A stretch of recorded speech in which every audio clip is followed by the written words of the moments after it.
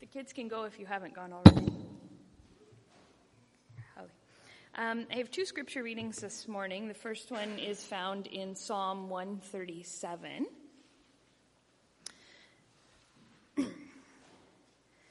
By the waters of Babylon, there we sat down and wept when we remembered Zion. On the willow trees there we hung our lyres. For there our captors required of us songs, and our tormentors mirth, saying, "Sing us one of the songs of Zion." How shall we sing the Lord's song in a foreign land? If I forget you, O Jerusalem, let my right hand forget its skill. Let my tongue stick to the roof of my mouth. If I do not remember you, if I do not set Jerusalem above my highest joy. Remember, O Lord, against the Edomites, at the day of Jerusalem, and how they said, lay it bare, down to its foundations. O daughter of Babylon, doomed to be destroyed, blessed shall be he who repays you with what you have done to us. Blessed shall be he who takes you, your little ones, and dashes them against the rock. And then the next passage comes from Mark 12, starting at verse 28. It's called the Great Commandment. And one of the scribes came up and heard them disputing with one another, and seeing that he was answering them well, asked him, "Which commandment is the most important of all?" Jesus answered, "The most important is this, Hear, O Israel, the Lord our God, the Lord is one. And you shall love the Lord your God with all your heart, with all your soul, and with all your mind, and with all your strength. The second is this, you shall love your neighbor as yourself. There is no other commandment greater than these." And the scribe said to him, "You are right, teacher. You have truly said that which he is one, and that there is no other besides him. And to love him with all your heart, and with all the understanding, and with all the strength, and to love one's neighbor as oneself is much more important than the whole burnt offerings and sacrifices." And when Jesus saw that he had answered wisely, he said to him, "You are not far from the kingdom of God." And after that, no one dared ask him any more questions.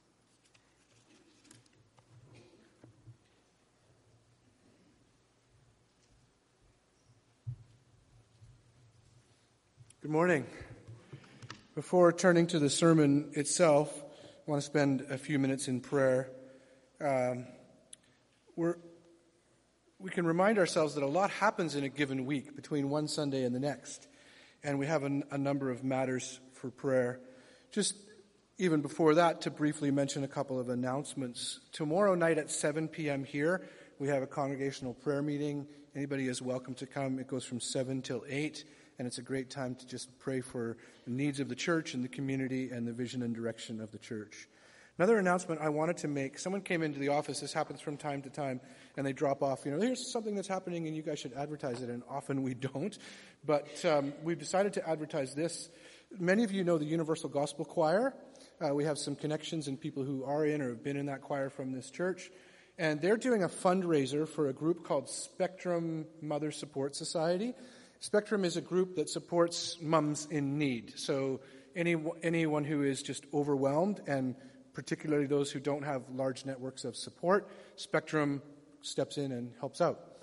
And I've heard a number of great stories of this organization. So on April 21st, it's a Saturday night at North Shore Alliance, there's a fundraiser. So tickets are $25, but that's because it's to raise funds for this group. And I think this is their major fundraiser for all of what they do during the year. So remember that. Remember also camp coming up, and if you can register, if you'd like to attend, we would love you to do that as soon as possible. We really are trying to get people also, if you can't attend or are not attending this year, if it's possible for you to chip in to a sponsorship fund, we more and more would like to say to families who might not be coming because of the cost that we can help out with that. So there are ways to help out even if you can't attend. Speak to me for details on that. And the last announcement is just under where you are here in the basement, if you haven't witnessed the church maze, the youth maze, cardboard maze that Keith and crew made, you need to go see that. So it'll still be there after church. Yes, it will still be there after church. Alan?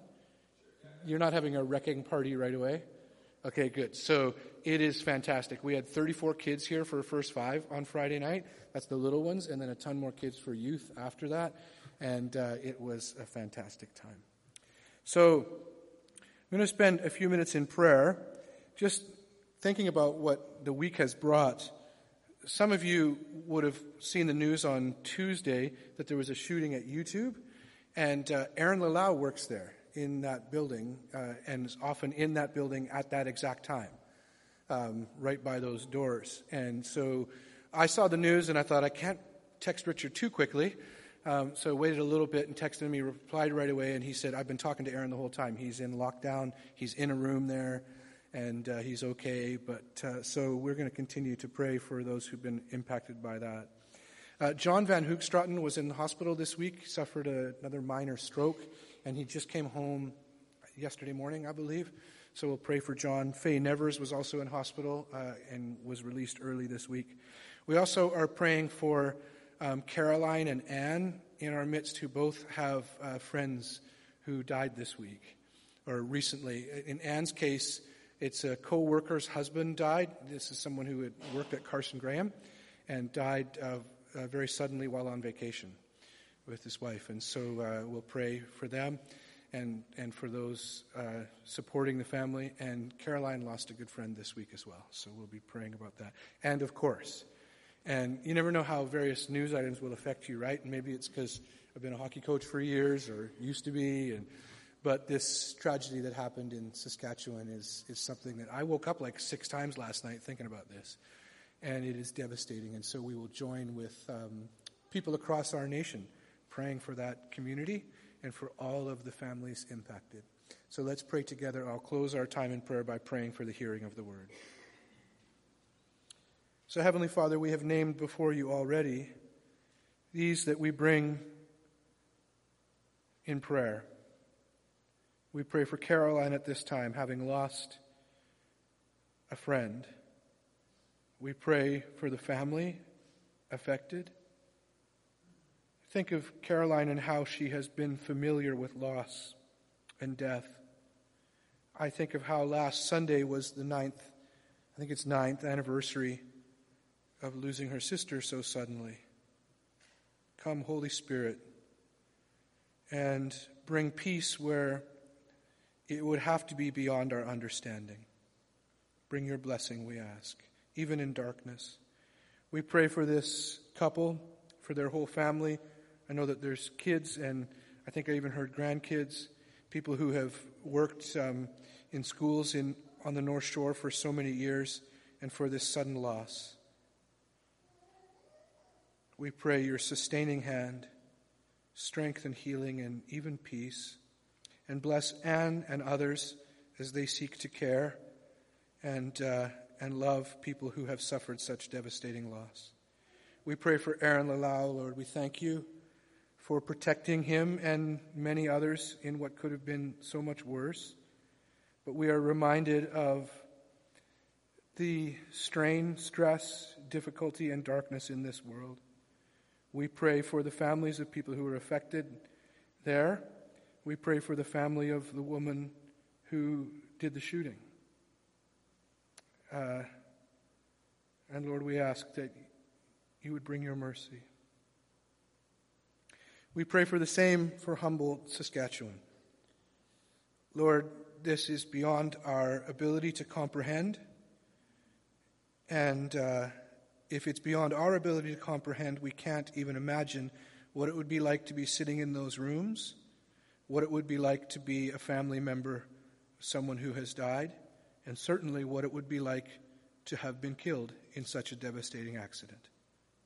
We pray for all involved, including the driver of that semi, who, again, Lord, we can't even begin to imagine what it must feel like. So bring your blessing, we ask. And now in this quiet, we lift up our prayer to you. Be with those people.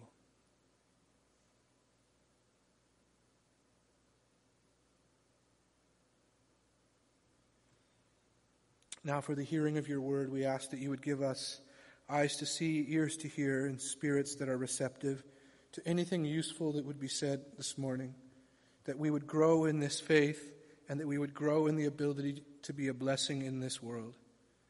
We thank you that we live when we do, where we do, and we pray that we would, hearing the words of George Galpin this morning reminding us of your word, that we would know what it means to keep ourselves occupied, Lord Jesus, until you come again, reflecting your love in this world. So bless us to hear your word by the power of the Holy Spirit this morning, we ask. In Christ's name, amen.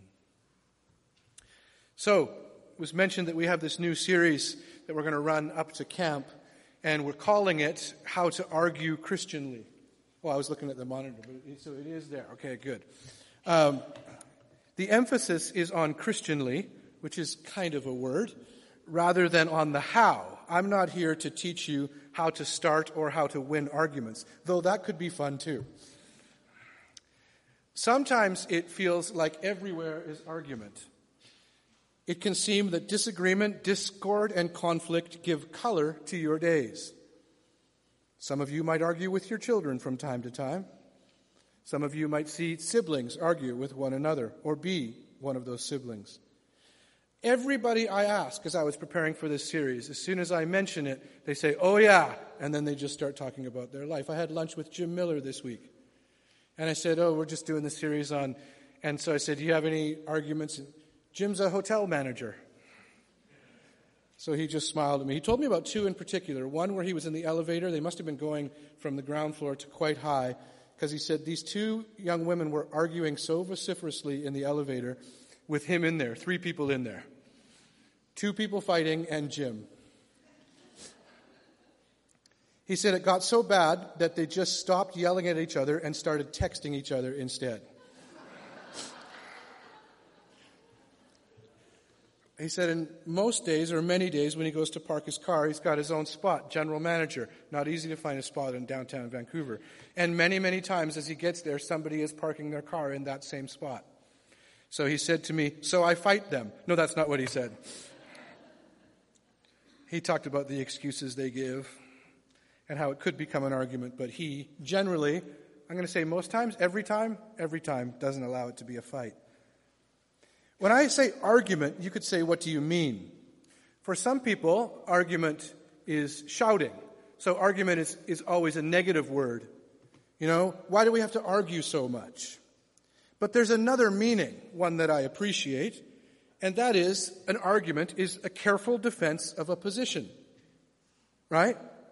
So argument isn't necessarily bad, though some people don't even like the kind of arguments that are just careful defenses of positions. You present your argument that what?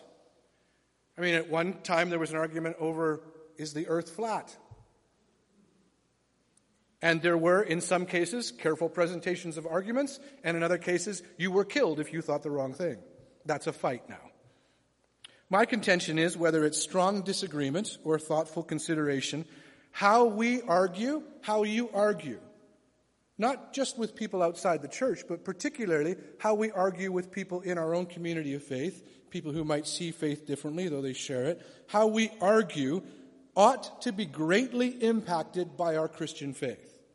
This would be in marriage, this would be with children, this would be at work, this would be with people who you disagree with politically. Not that we're saying you need to agree, but rather that how you argue matters. This doesn't seem like a revelation probably to many who know me, I like a good argument. You can say things like, they'll know we are Christians by our love. So that means that we always smile at each other, and it's so wonderful. The same way, to say the same thing differently, one of the ways that they'll see our love is they will know that we are Christians by the fact that we argue differently. So today I'm simply going to introduce the series and introduce some major themes as to why faith ought to affect how we argue. We'll look at the Bible briefly, do a sweep through some of the fights and arguments in Scripture, and we'll introduce that it is particularly Jesus, even more than the rest of Scripture. Now, you know one of my interpretive keys for you as a congregation with Scripture is not to take the Jesus part and all the rest and kind of say, well, here Jesus is saying love your enemies, and here God is saying kill all the people. So we got to kind of weigh them together. No, you don't. Take Jesus' way and interpret the rest in light of Jesus Christ. What I'm saying is, if you take the Jesus part out of Scripture and use some parts of Scripture to try to teach somebody how to argue, you could make some terrible, terrible mistakes. And that's been done through church history. It's Jesus who shows us a better way. As we move through the series, some of the major themes that we'll look at, we'll consider Christian concepts of power, Christian concepts of right and wrong, forgiveness and Christ-likeness. We'll consider some of the virtues of Christian faith that compel us to do these things well and properly. Forgiveness and Christ-likeness as gifts in the Christian community. And finally, we'll look at the fact that we are called to hope, which ought to change the way we argue, even in small ways. So think of a day in your life or in the world in general.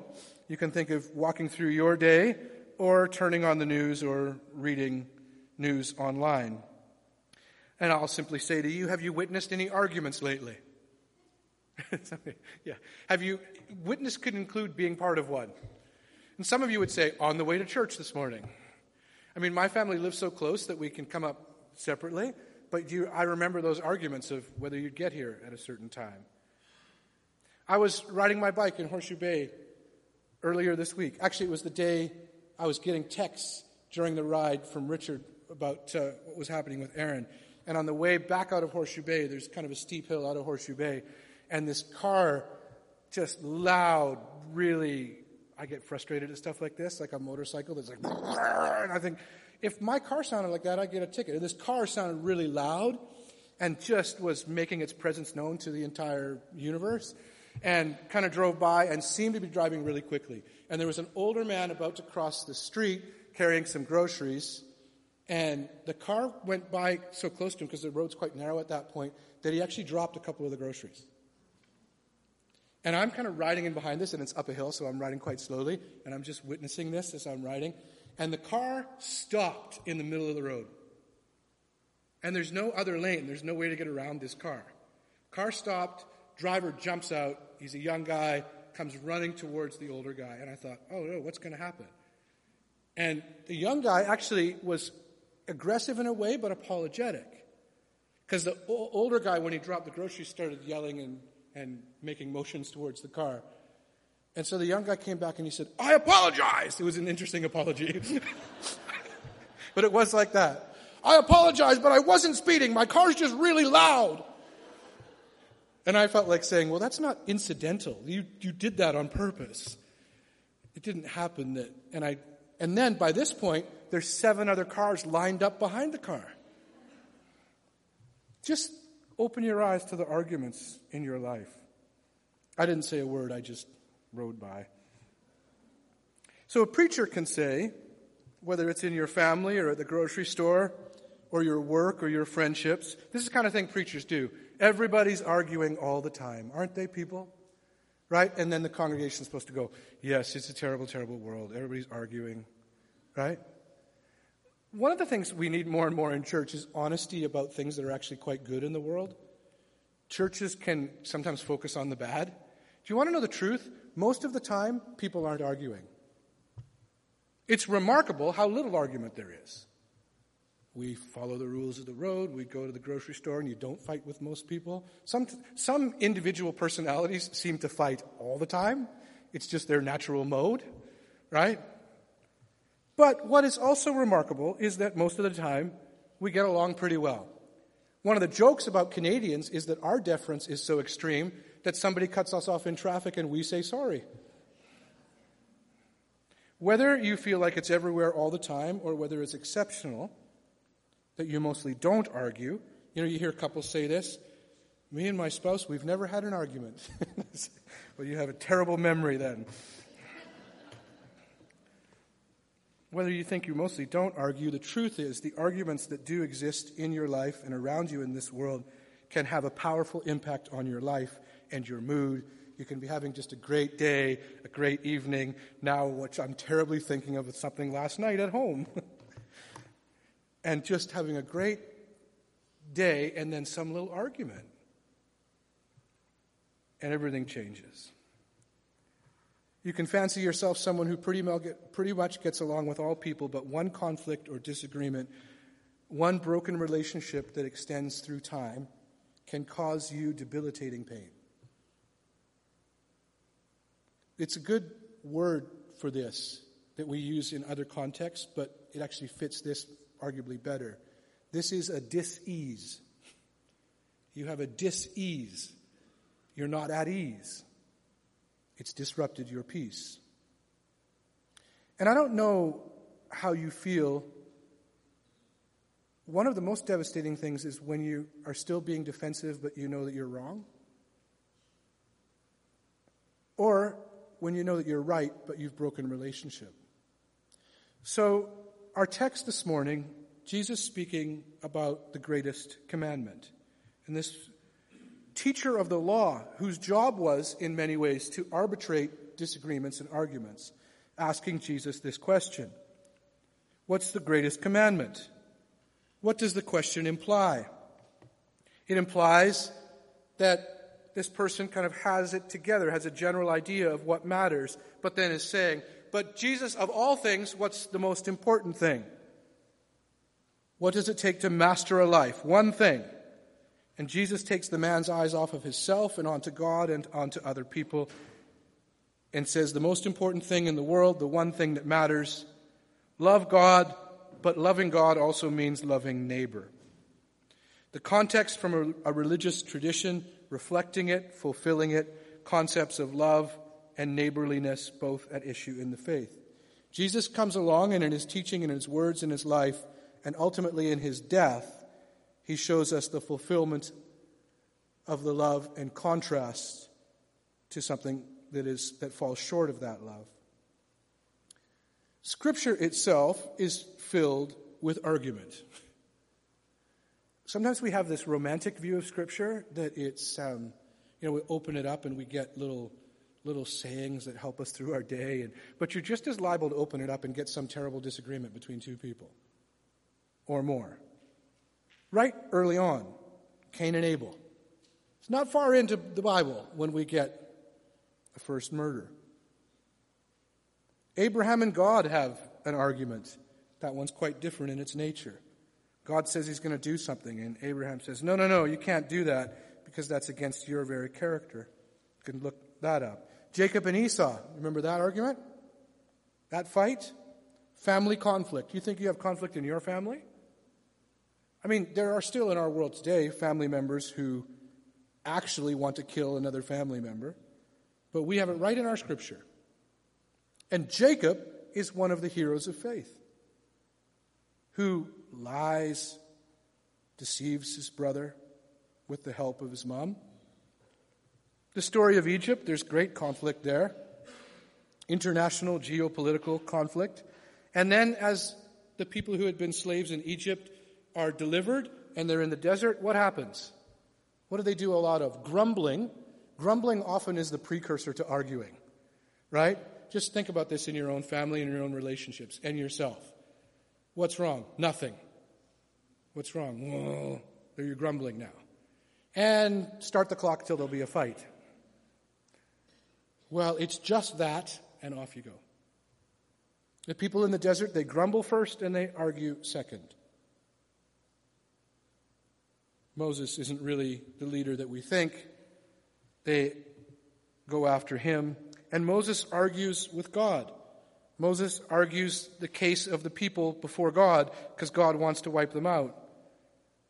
But then when God says, I'm going to wipe them out, Moses says, no, don't do that. And then it flips.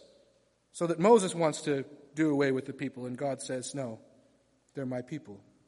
Scripture is filled with God's people fighting and arguing with other nations, and God's people in the Old Testament and the New. But think of the Old Testament situation with the tribes, and there was conflict between these tribes at times. And then you can think of personal stories that are in Scripture. Stories of people like David, who became King David. David and Saul, there's great conflict. And the one that is heart-wrenching is David and his son Absalom. David and his best friend Ahithophel, there's betrayal there. And then David and his son Absalom, who Absalom takes up arms against his own father because of terrible, terrible situations in the family. And in the poetry of Scripture, that's why I asked for this psalm to be read this morning. This is at the time of exile, when the people of God have been cut off from the land of promise. We know that part of that is consequence of their own forgetting of God, but God uses this terrible instrument of nations that defeat God's people, kill very many of them, and carry most of the rest off into exile, and then you have this mocking scene. Why don't you sing your songs from back home for us by the rivers of Babylon, where we sat down and wept? We remembered Zion, and they said, why don't you sing your songs of mirth? And as the psalm continues to its end, it ends on this horrible note. God, we pray, blessed are the people who take their children and smash them against the rocks. And it's hard after that to say, this is the word of the Lord, thanks be to God. This is our Scripture. It's there. In the New Testament, there's still a lot of argument and conflict, political groups against one another. The context of much of the conflict in the New Testament is the Roman occupation of the land, a foreign nation having power over the people in this land, which leads to conflict between the oppressed and the oppressors, but also always leads to conflict between the oppressed and the oppressed as they disagree over what to do about this occupation. And many of the groups that you see named when Jesus is speaking, Zealots, Sadducees, Pharisees, they had various stances on what to do about the occupying power.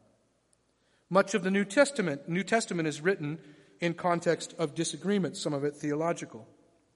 Paul is introduced to us, but when he's introduced to us, his name isn't Paul, right? It's Saul. And what's he doing? Remember?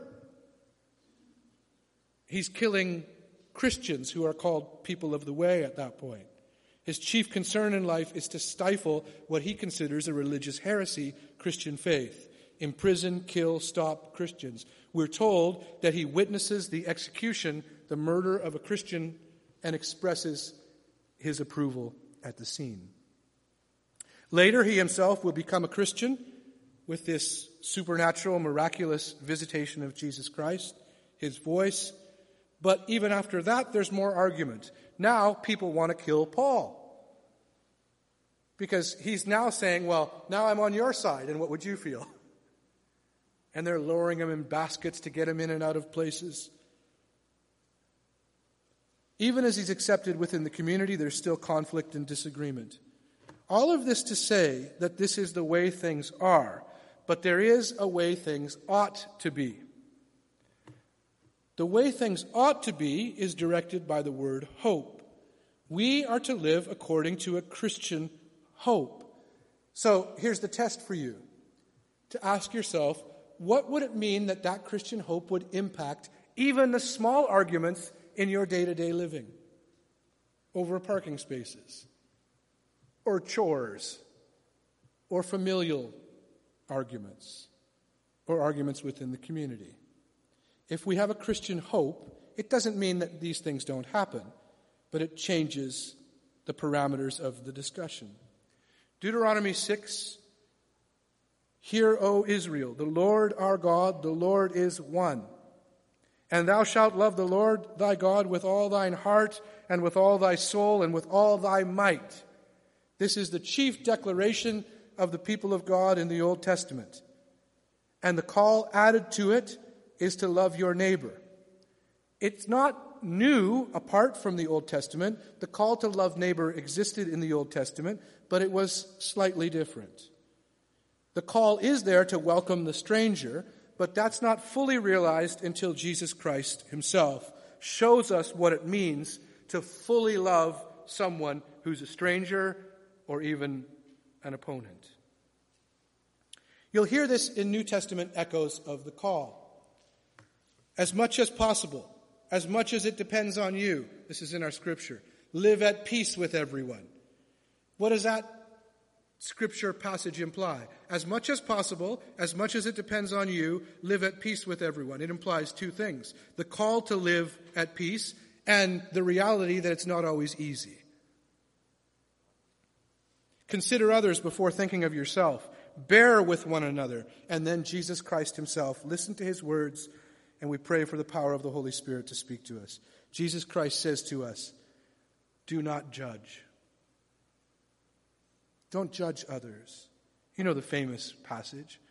Why do you think about the speck in your brother's eye when you're walking around with a log in your eye?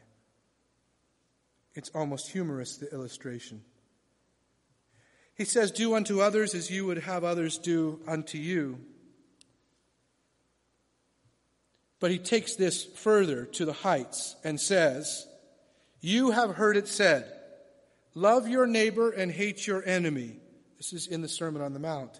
But I say to you, Matthew chapter 7, you've heard it said, love your neighbor and hate your enemy. But I say to you, love your enemies. Jesus Christ talks about turning the other cheek and says, and here we see the cross in focus, greater love has no one than this, that you lay down your life for your friends. And I have called you friends. There's no greater love than to lay your life down for someone else.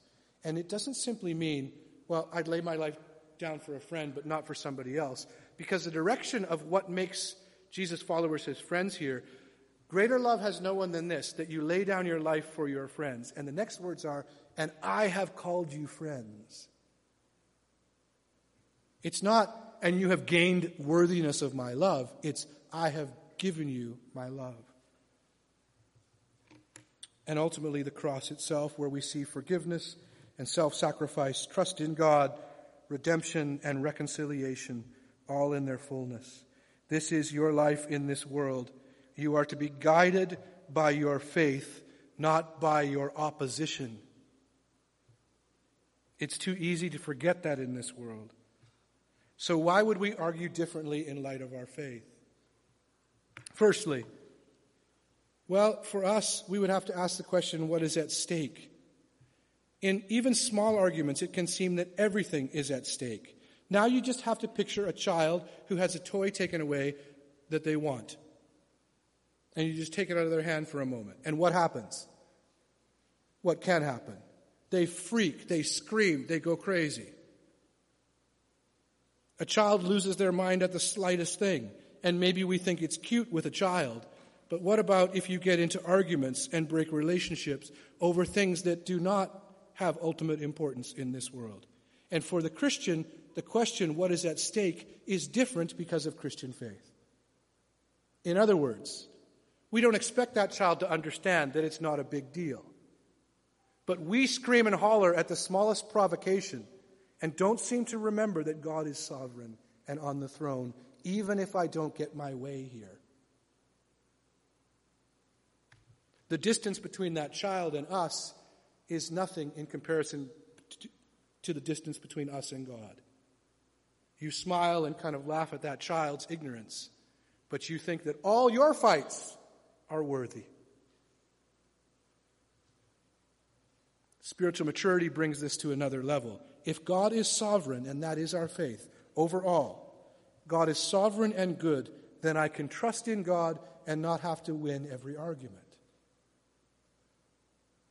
Secondly, what does it mean to win? Again, I could put myself in this. Occasionally I like winning. And occasionally I like winning just arguments. Sometimes arguments over nothing. You could talk to my friend Ken Bell. He's good at losing arguments. But when you ask what does it mean to win, if you think winning the argument means a win, then there can come the cost of just vanquishing opponents. That somebody has to be defeated. And this becomes a problem. If you have arguments in your family, arguments at work, arguments in society, and I'll say this to those of you who are convinced, and it might be the case for some of you, that most of the time you're right. Even if most of the time you're right, and most of the time you're winning arguments in terms of defeating an opponent, you can be causing terrible, terrible damage. Remember, we say it over and over again from here. You'll do most of your damage in the world when you're right. Just keep your mind on that. In Christian faith, we remember Jesus' words that what is important is person, not power. If power was important to Jesus Christ, we would not have the cross. Human understanding of power. This is a declaration that what is important to Jesus Christ, person, people, reconciliation. This ought to impact even how we argue. If you find in an argument that is being broken and that person is being pushed further and further away, then you know I need to think about my faith at this point. When you see the person first, even as someone who's an opponent, you understand that if you win but break relationship, then it's not a win at all. Power in Christian understanding is very different than power as presented often, not always, but often in the world. We need to remember that the world can teach us things too, by the way. Some of the lessons of how to argue aren't only from Christian faith, they can be reflected by people who would never claim the Christian faith. And finally, what is better than right? You ask yourself this question. I just said you'll do most of your damage when you're right. So what's better than right? And Jesus Christ tells us, this is the greatest commandment. Love the Lord your God with all your heart, mind, soul, strength. And the second is like it. In other words, it's the greatest commandment too. That's what he means. He doesn't just simply mean, and it's kind of like it in style. He says, this is the greatest commandment. Love the Lord your God with all your heart, mind, soul, and strength. And the second, which is really part of the first, that's what he's saying. Love your neighbor as yourself. One professor that I was reading this week said, if you allow me to define the terms, then I will win every argument that we have. Allow me to define the terms and I will win every argument that we have. In other words, you can see this with kids too. And you can play this game with kids. If you let them change the rules of a game, it's wonderful. Because they win every time. But then you just have to tell them, now I get to set the rules and change them whenever I want. And all of a sudden they become justice warriors. It's wonderful. There is this desire to be right, even to change the terms of an argument, just to get there. Love means something more. What's better than right? The answer is love. Love means seeing the other person as a person, rejecting labels, even labels that they have put upon themselves, rejecting labels that justify our hatred and our ignorance. So you can say, those such and suches. Now fill in your blanks for that. Those conservatives or those liberals or those whatever it might be. Don't do that. Don't do it. Reject those labels with the call to love. This is the way of Jesus Christ. While we were yet sinners, Jesus died for us.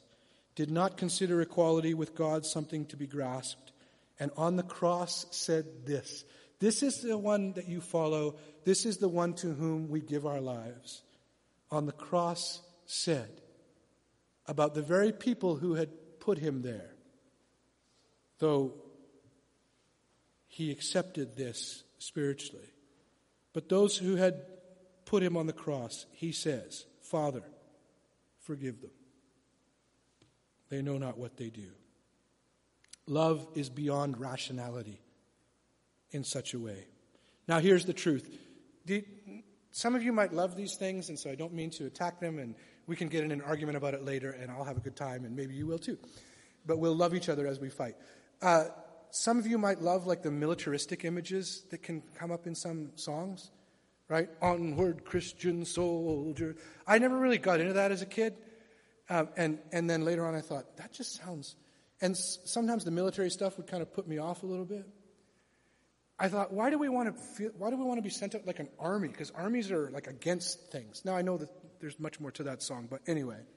But I have in my mind as we close the sermon, being sent out not as soldiers, but in some ways being unleashed upon this world. Not some force to win arguments against other people, but people who know, almost spoiling for a fight, so that we can argue Christianly. An opportunity to live out our faith. Don't go out and create fights. But knowing that even where there's disagreement, now, Lord Jesus Christ, would you call me by your strength, presence, and power to live my faith right now? And you will be Christian witnesses in this world. So our response. 3 simple things to mention. Firstly, can you do this week? Can you notice your arguments? And some of you might want to come back. We'll have room in church each week. We didn't do it this week, but we'll start next week. We'll have little argument testimonies, okay? So if you want to say, I got a fight to tell you about, then, we'll censor it, and the rest, John's already smiling, thank you. We'll censor it and whatever else, but we need some good fight stories.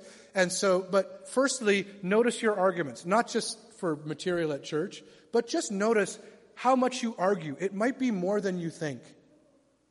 I have in my notes a word I can't say, not from the pulpit at least, and I put this to myself as well. You might be more of a pain than you think you are. That's a hard one for me. There's times when I pray, Todd, you're way more of a pain than you think you are. Notice your arguments. Secondly, pray. Your faith will impact how you argue. Pray for such a thing to happen. Dear Jesus, Holy Spirit, Heavenly Father, change the way I argue. You pray that and you go out with that intention instead of go get 'em. I know that every one of you here knows just what everybody else in your family needs to do to make things right.